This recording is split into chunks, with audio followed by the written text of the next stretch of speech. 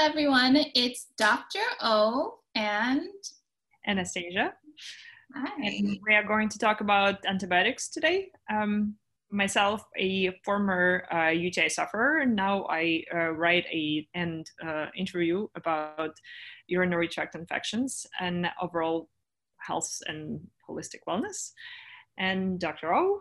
Yeah, so I am a board certified urologist. I have treated many women and men with urinary tract infections, and oftentimes these women and men have received antibiotics and sometimes expect to receive antibiotics. So today we're going to talk about the good, the bad, and the ugly of antibiotics in urinary tract infections.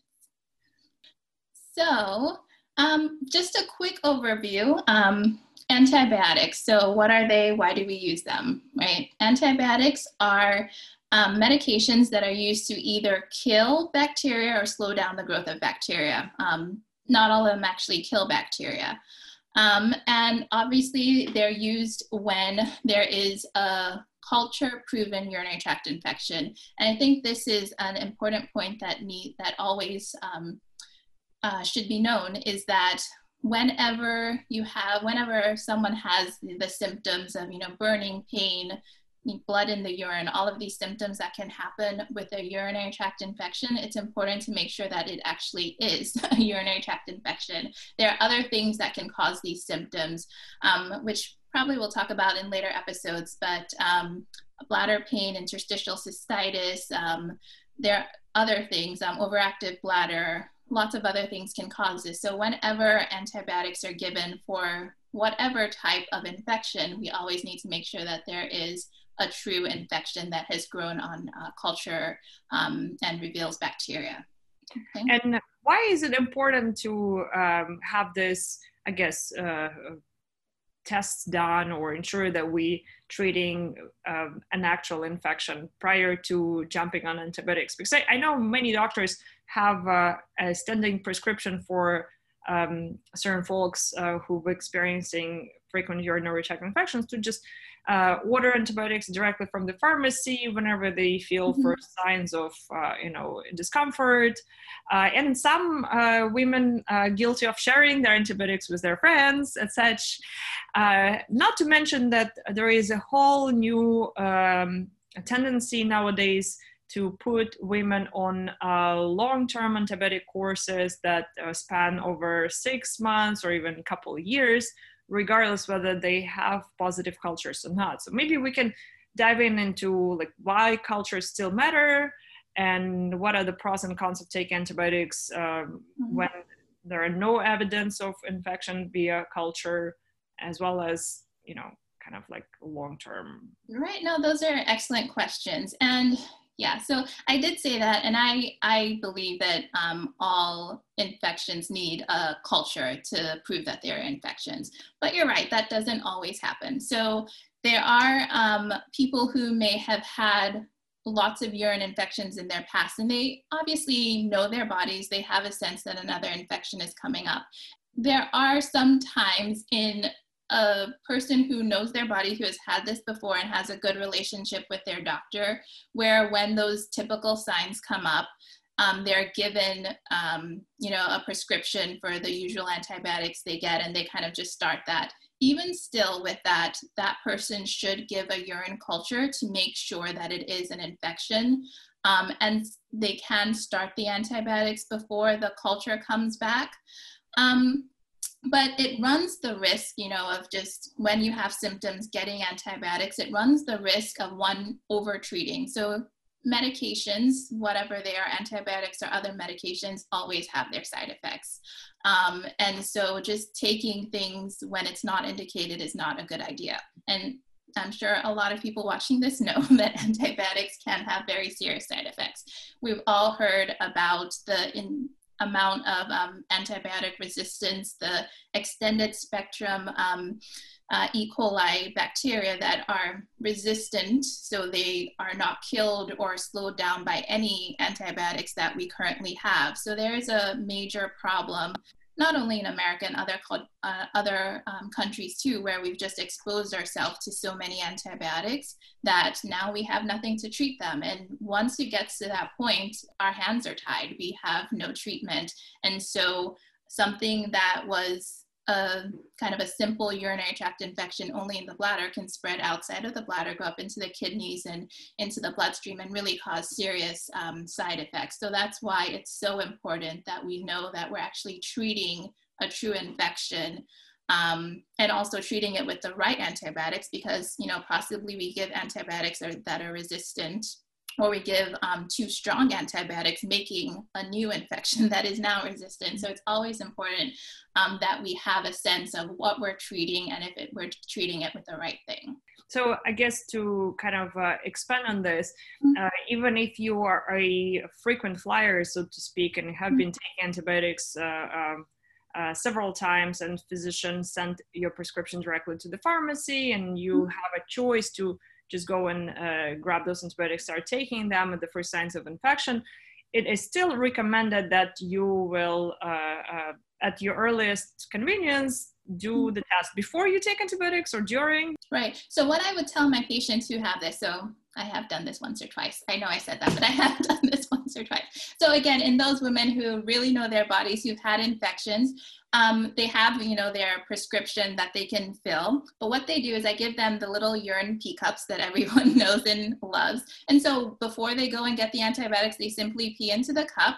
You can actually leave the urine in your refrigerator, always in the refrigerator, for typically, you know, 24 hours, and then get it over to the lab, you know, within that time period. But as long as you pee into the cup, then you can take the antibiotics. Don't pee into the cup after you take the antibiotics, because possibly it could, you know, kill the bacteria, and then we'll never know what type of bacteria was there, and if we were treating it with the right antibiotic. And so sometimes it could be, for example, a situation that, you know, maybe it's not a true infection, maybe it's related to something you ate or some inflammation that flared up, and you thought that this was an infection, you peed in the cup, you grabbed your antibiotics, you started taking them, then the results come in negative in a couple of days. So have you seen something like that? Yeah, that definitely can happen. And again, that's why there is that concern with starting antibiotics before we know what's going on.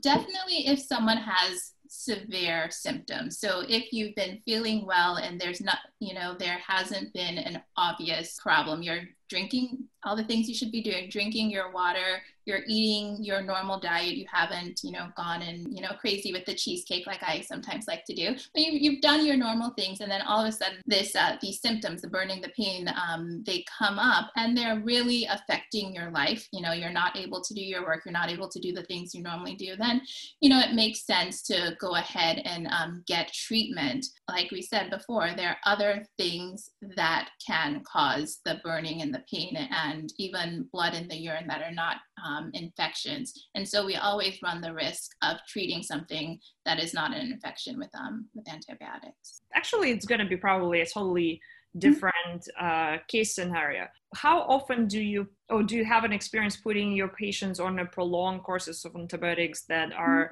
longer than just traditional 7 to 10 days, or even 3 to 4 days, and that span over several months or even years? Right, so that's become definitely much more controversial. When I was training, it was actually more common in children, but definitely in some women too. So, you know, a recurrent urinary tract infection is, you know, when someone has more than 3, again, culture proven urinary tract infections within a year. So there are some women where it's even more common than that. It's, you know, every month they're getting this urinary tract infection. It's really affecting their life. You know, they've done other things. So giving someone a prolonged course of antibiotics is never the first step. They should know all the other things they need to do. So again, it's drinking water, urinating regularly, having a bladder-friendly diet, which we can talk about later. There are also other non-antibiotic things you can do to help minimize your risk for infections. We talk about cranberry pills, D-mannose, aloe vera. There's so many other things that don't have as significant kind of side effects as antibiotics that can be tried before going on a long course of antibiotics. But yes, occasionally there are women who have tried all of these things and they still have infections. Typically, it's going to be someone who has been having infections for a long time. Maybe they've even had them since they were children.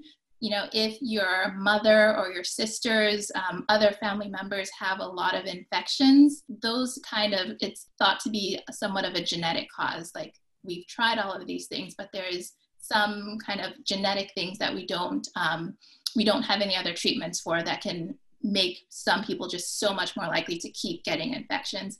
And then also we always want to rule out that there isn't, kidney stone, or there isn't something anatomical that needs to be treated before starting someone on antibiotics. That wouldn't work. But in those cases, typically it's a 3 to 6 month course of antibiotics, and it's always a low dose antibiotic. So you're not going to get the full strength pill. It's going to be sometimes a quarter to half dose that you take daily. Or if you're someone who gets infections after sexual sex, or maybe it's taken right before you have sexual intercourse. So it's kind of done at the time that you're more likely to get the infection. Studies have shown that women who have these very recurrent urinary tract infections who take the antibiotics regularly are less likely to have infections during the time they take the antibiotics. There is a risk, again, that once they stop taking those antibiotics, the infections come back. So whenever you go into that thought of taking antibiotics every day regularly, yes, it can help during that period of time, but one, you run the risk that as soon as you get off the antibiotics, or not as soon, but within a few months after you get off the antibiotics, you can start getting those infections again. It's not treating the reason that you're having infections. It's just getting the bacteria to a low enough level, which might be 0 for a period of time, that you're not, so that you don't get infections.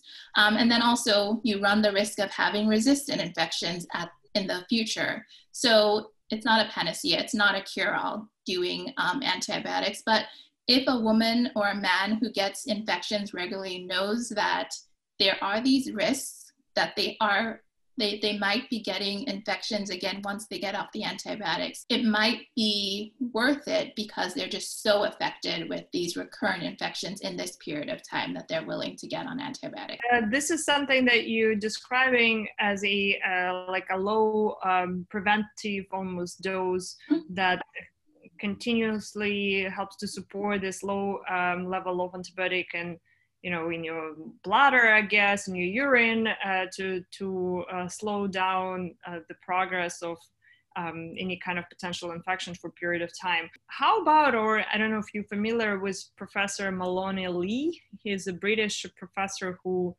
puts his patients on actually a pretty significant dose of daily antibiotics for prolonged periods of time. And he has one particular antibiotic of choice that he puts all patients, even those whose cultures shown that they were previously resistant. I think his microbid, is his antibiotic of choice. He basically puts everybody on, not everybody, but it's a tactic. I guess the strategy is here to put them on the microbid for a year or half a year, full strength dosage, and just, observe them getting better and not having UTIs afterwards. Do you have any thoughts on this? I know there are definitely different ones. So macrobid is definitely a common choice. Another one is fosfomycin, and then some people do Keflex, but not as commonly. I don't know of that particular plan of high dose macrobid for a year. And it can be done, but again, with being on such a high dose, and macrobid is one of the ones that has been looked at as a common, prophylactic. Even with that, unless there's something else going on. So unless, during this period of time, the women are, doing things that are decreasing their risk. So they're getting onto like these great bladder bowel regimens. They're replacing their vaginal flora, which can be a little bit challenging when you're on antibiotics, but they're doing all of these other things to decrease their risk of future infections. I guess I'd have to look at his literature specifically, but I don't know if all of those women are going to be free from infections, 3 years down the line or whenever the period is. Again, just because it definitely will work while they're on the antibiotics and even for a period after that. But if there hasn't been a change in the underlying reason that they're getting the infections, there is that risk that, months or years down the line, we're going to go back to the same recurrent infection. I guess the thought here is that, how when we look at systemic causes for urinary tract infections, we normally talk about, okay, what makes you predisposed to developing an infection rather than let's kill these bacteria that are already in your bladder, right? Right? Like, let's see how we build up your immune system or your overall health to prevent these pathogenic bacteria reaching your bladder or prevent them from multiplying in your bladder with the defenses that are already kind of naturally there in your body. But when we look at recurrent urinary tract infections that are caused by biofilms or those intracellular bacteria in the bladder, then this topic becomes a little bit of kind of a murky thing, because these are hard to analyze situations and hard to kind of like diagnose, I guess, from what I know. Maybe you can shine some light on this, but that's, I guess, the thinking behind those strategies is that, bacteria that reach your bladder eventually establish biofilms there.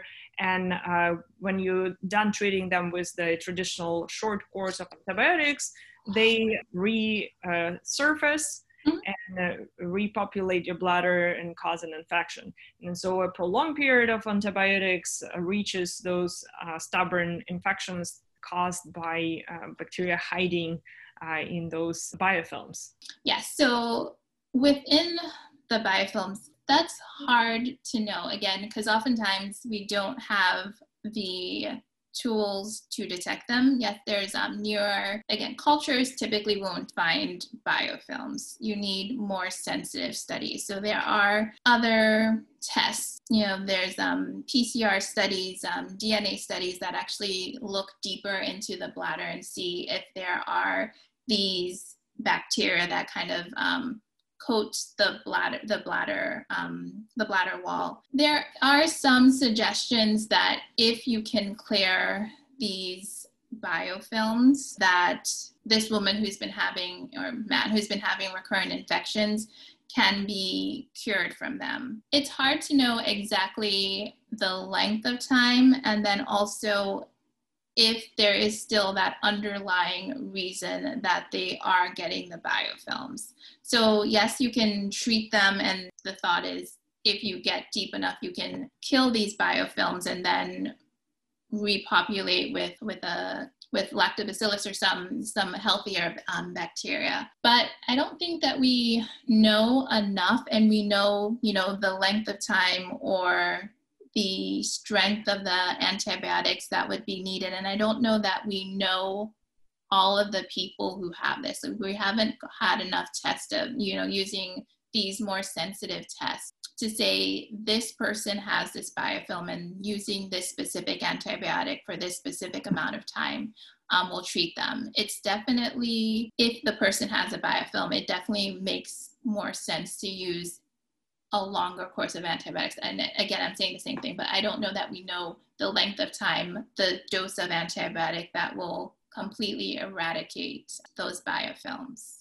And then the question still comes up with that, being on these prolonged periods of full strength antibiotics for such a period of time, how are we affecting the other parts of the body outside of the bladder? And how are those parts being affected by the long course of antibiotics? Right. Something that often comes up in our Facebook group is how do I even know that I have biofilms? For sure. And the answer is that you don't. And there's right now only one test on the market, which is pretty expensive cost, and insurance probably doesn't cover it. It's called the Periomics, and it costs about $1,000 plus or minus. That is the only test that can tell you not only the amount of bacteria and the type of bacteria via those DNA sequencing method, but also the strain. And there are certain strains that are known to cause biofilms versus the others that don't. And you probably want to repeat this test several times to ensure that the same strain is showing up on the test results systematically, in order to assume that, okay, those recurrent infections are caused by exactly the same bacteria that's supposedly creating biofilms in your bladder, and potentially, is the main cause for your urinary tract infections.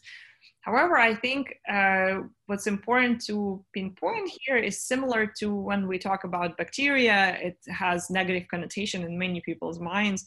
When we talk about biofilms, it also sounds like very scary and dangerous, but good bacteria also create biofilms, right? Right. So and this is something that's changed, like even since I was training. So when I was training, the thought was that the bladder is a sterile environment, sterile place. We know that there's bacteria in our skin, there's bacteria in our gut, but the thought was that the bladder had no bacteria. And more recently, we have found that there's this thought of this good bacteria versus the bad bacteria, but there is this microbiome within the bladder that sits there and is actually protective, helps to keep our urine pH normal, helps to decrease the risk of, bad bacteria like E. coli and other things coming in and causing infections. So yes, when we used to call it, I guess, contaminants, but yes, if you get, the catheterized urine specimen, there can be bacteria that grow, and that's not a bad thing necessarily, especially if you're not having symptoms or you're not having urine symptoms. Bacteria can grow and be normal and healthy, and definitely they can have biofilms, which is how they grow and stay within the bladder. I guess the thing that always comes up, proteomics and the studies that look at specific strains within the bladder, and also do testing to see which antibiotics are sensitive to these. It's unknown, what those antibiotics are going to do necessarily to these good strains of bladder bacteria, because if the bad biofilm is being treated, it's very likely and possible that the good biofilm, the other good bacteria, are also being treated and are killed with these long course of antibiotics. And that's where that play with antibiotics, yes, it's important that they kill the bad bacteria, but what are they also doing the good bacteria? And and this is why macrobid or nitrofurantoin has been used, because there are some reports that nitrofurantoin doesn't negatively affect the vaginal flora as much as other antibiotics. So that's why it's commonly one of the ones that are used long term. But I don't know, some research for me, if we know that it's as safe for all of the healthier bacteria, especially long term, especially high dose in the healthy bacteria within the bladder, and how it affects them long term. So. Right. And it's interesting to see some new research in terms of looking at even so-called bad or opportunistic bacteria such as an E. coli, but strain-specific research that points out that sometimes when you have E. coli in your bladder, and these bacteria can potentially cause side effects like smelly urine or cloudy urine, they are also non-virulent types, and they will not cause a inflammation and an infection. So depending on the strain, and I like to compare thinking about bacteria similar to thinking about breeds of different dogs. Like I have a Pomeranian, and he's a dog. You have a German Shepherd, he is also a dog. They have absolutely two different functions. They don't even look alike.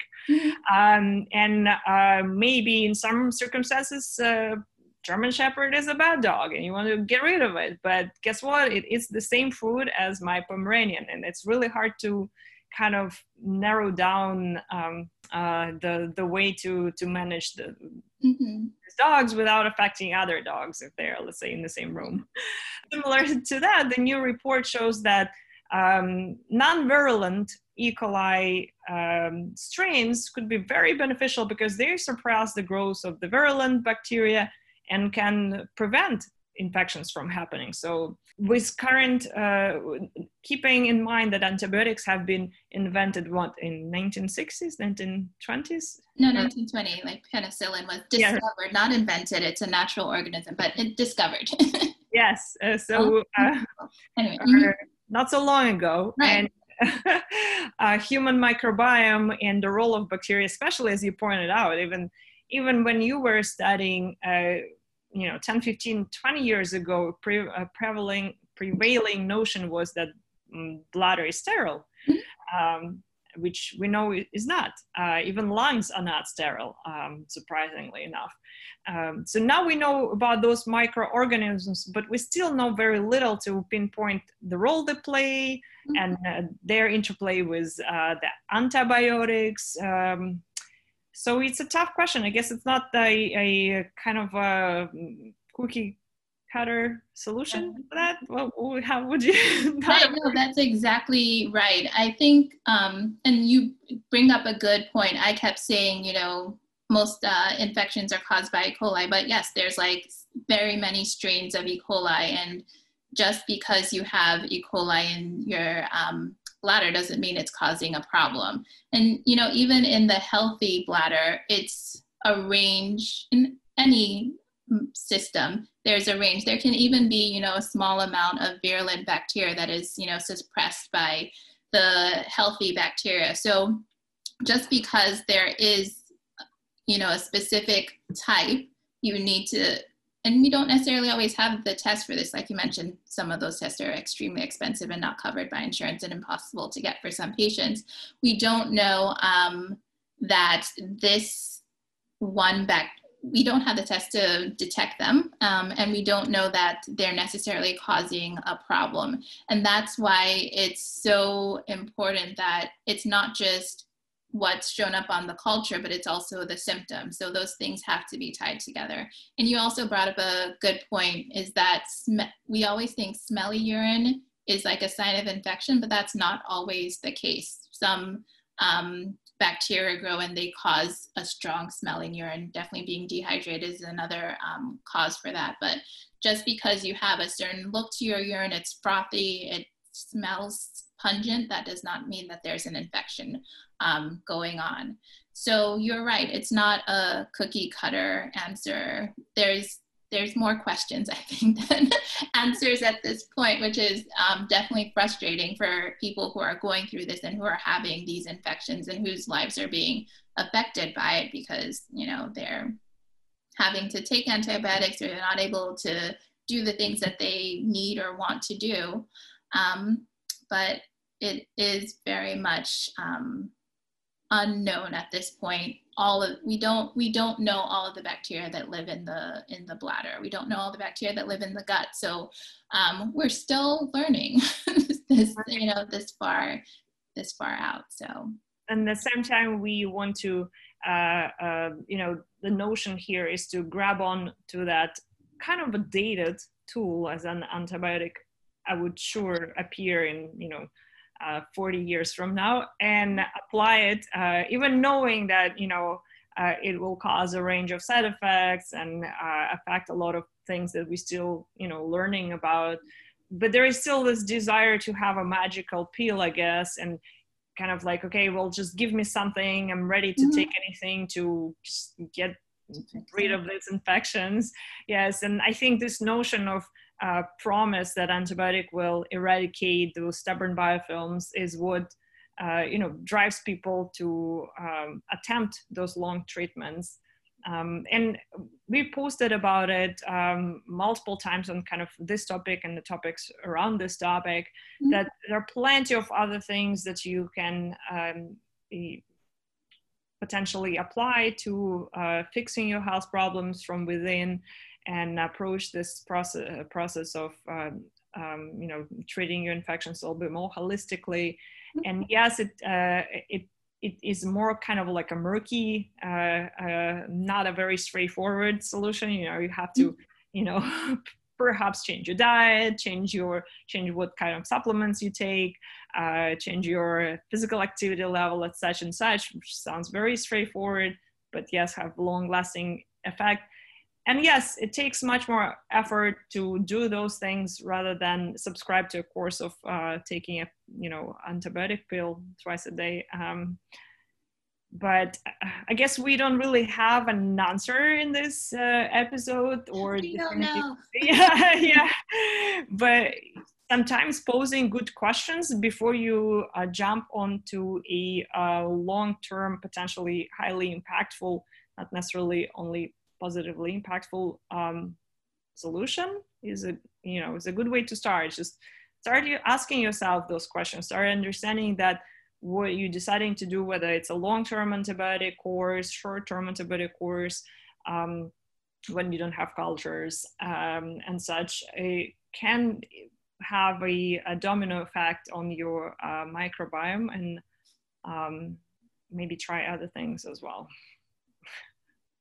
No, that's exactly the thing. So exactly what you said. You need to go in with open eyes, knowing what antibiotics can and cannot do, both good and bad, because being on a course of antibiotics for months or years at a time is definitely going to affect your whole body, not just your bladder, but bacteria throughout your body. And there are side effects that you should be aware of, that as well as other side effects that come with bacteria that aren't even related to, other side effects that come with antibiotics that aren't even related to the bacteria, how it can affect the other organs in your body, which it definitely can. So these are things that people should be aware of and should be knowledgeable about before, starting them.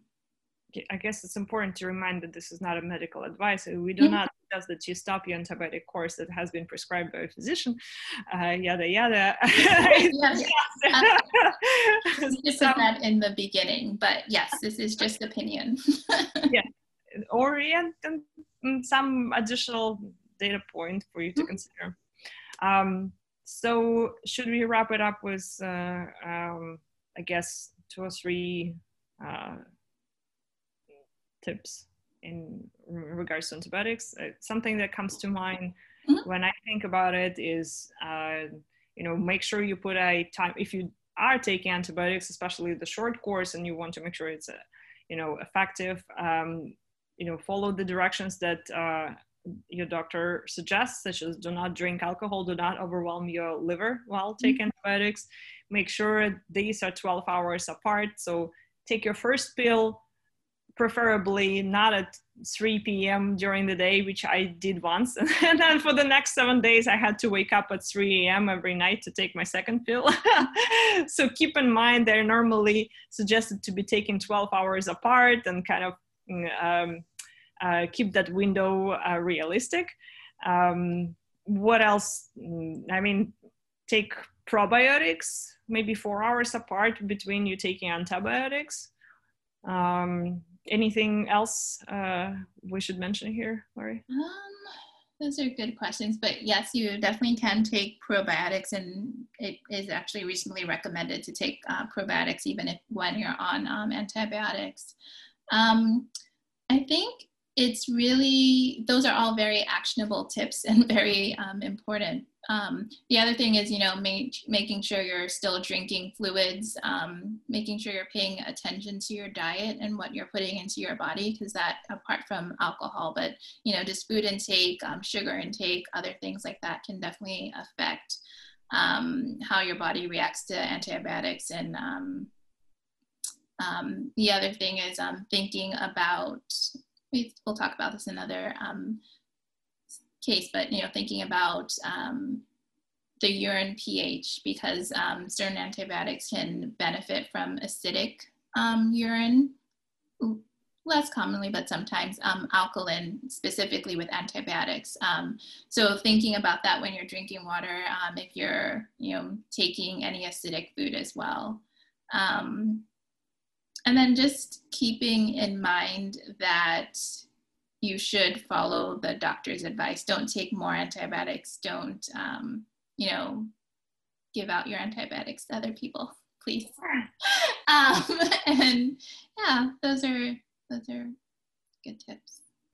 All right. Well, that concludes our episode about antibiotics. It was pretty general, and I'm sure we're going to do many more that are more specific. Antibiotics is a very big topic. Yeah, it's a large one. All right. Thanks for tuning in, and till the next time.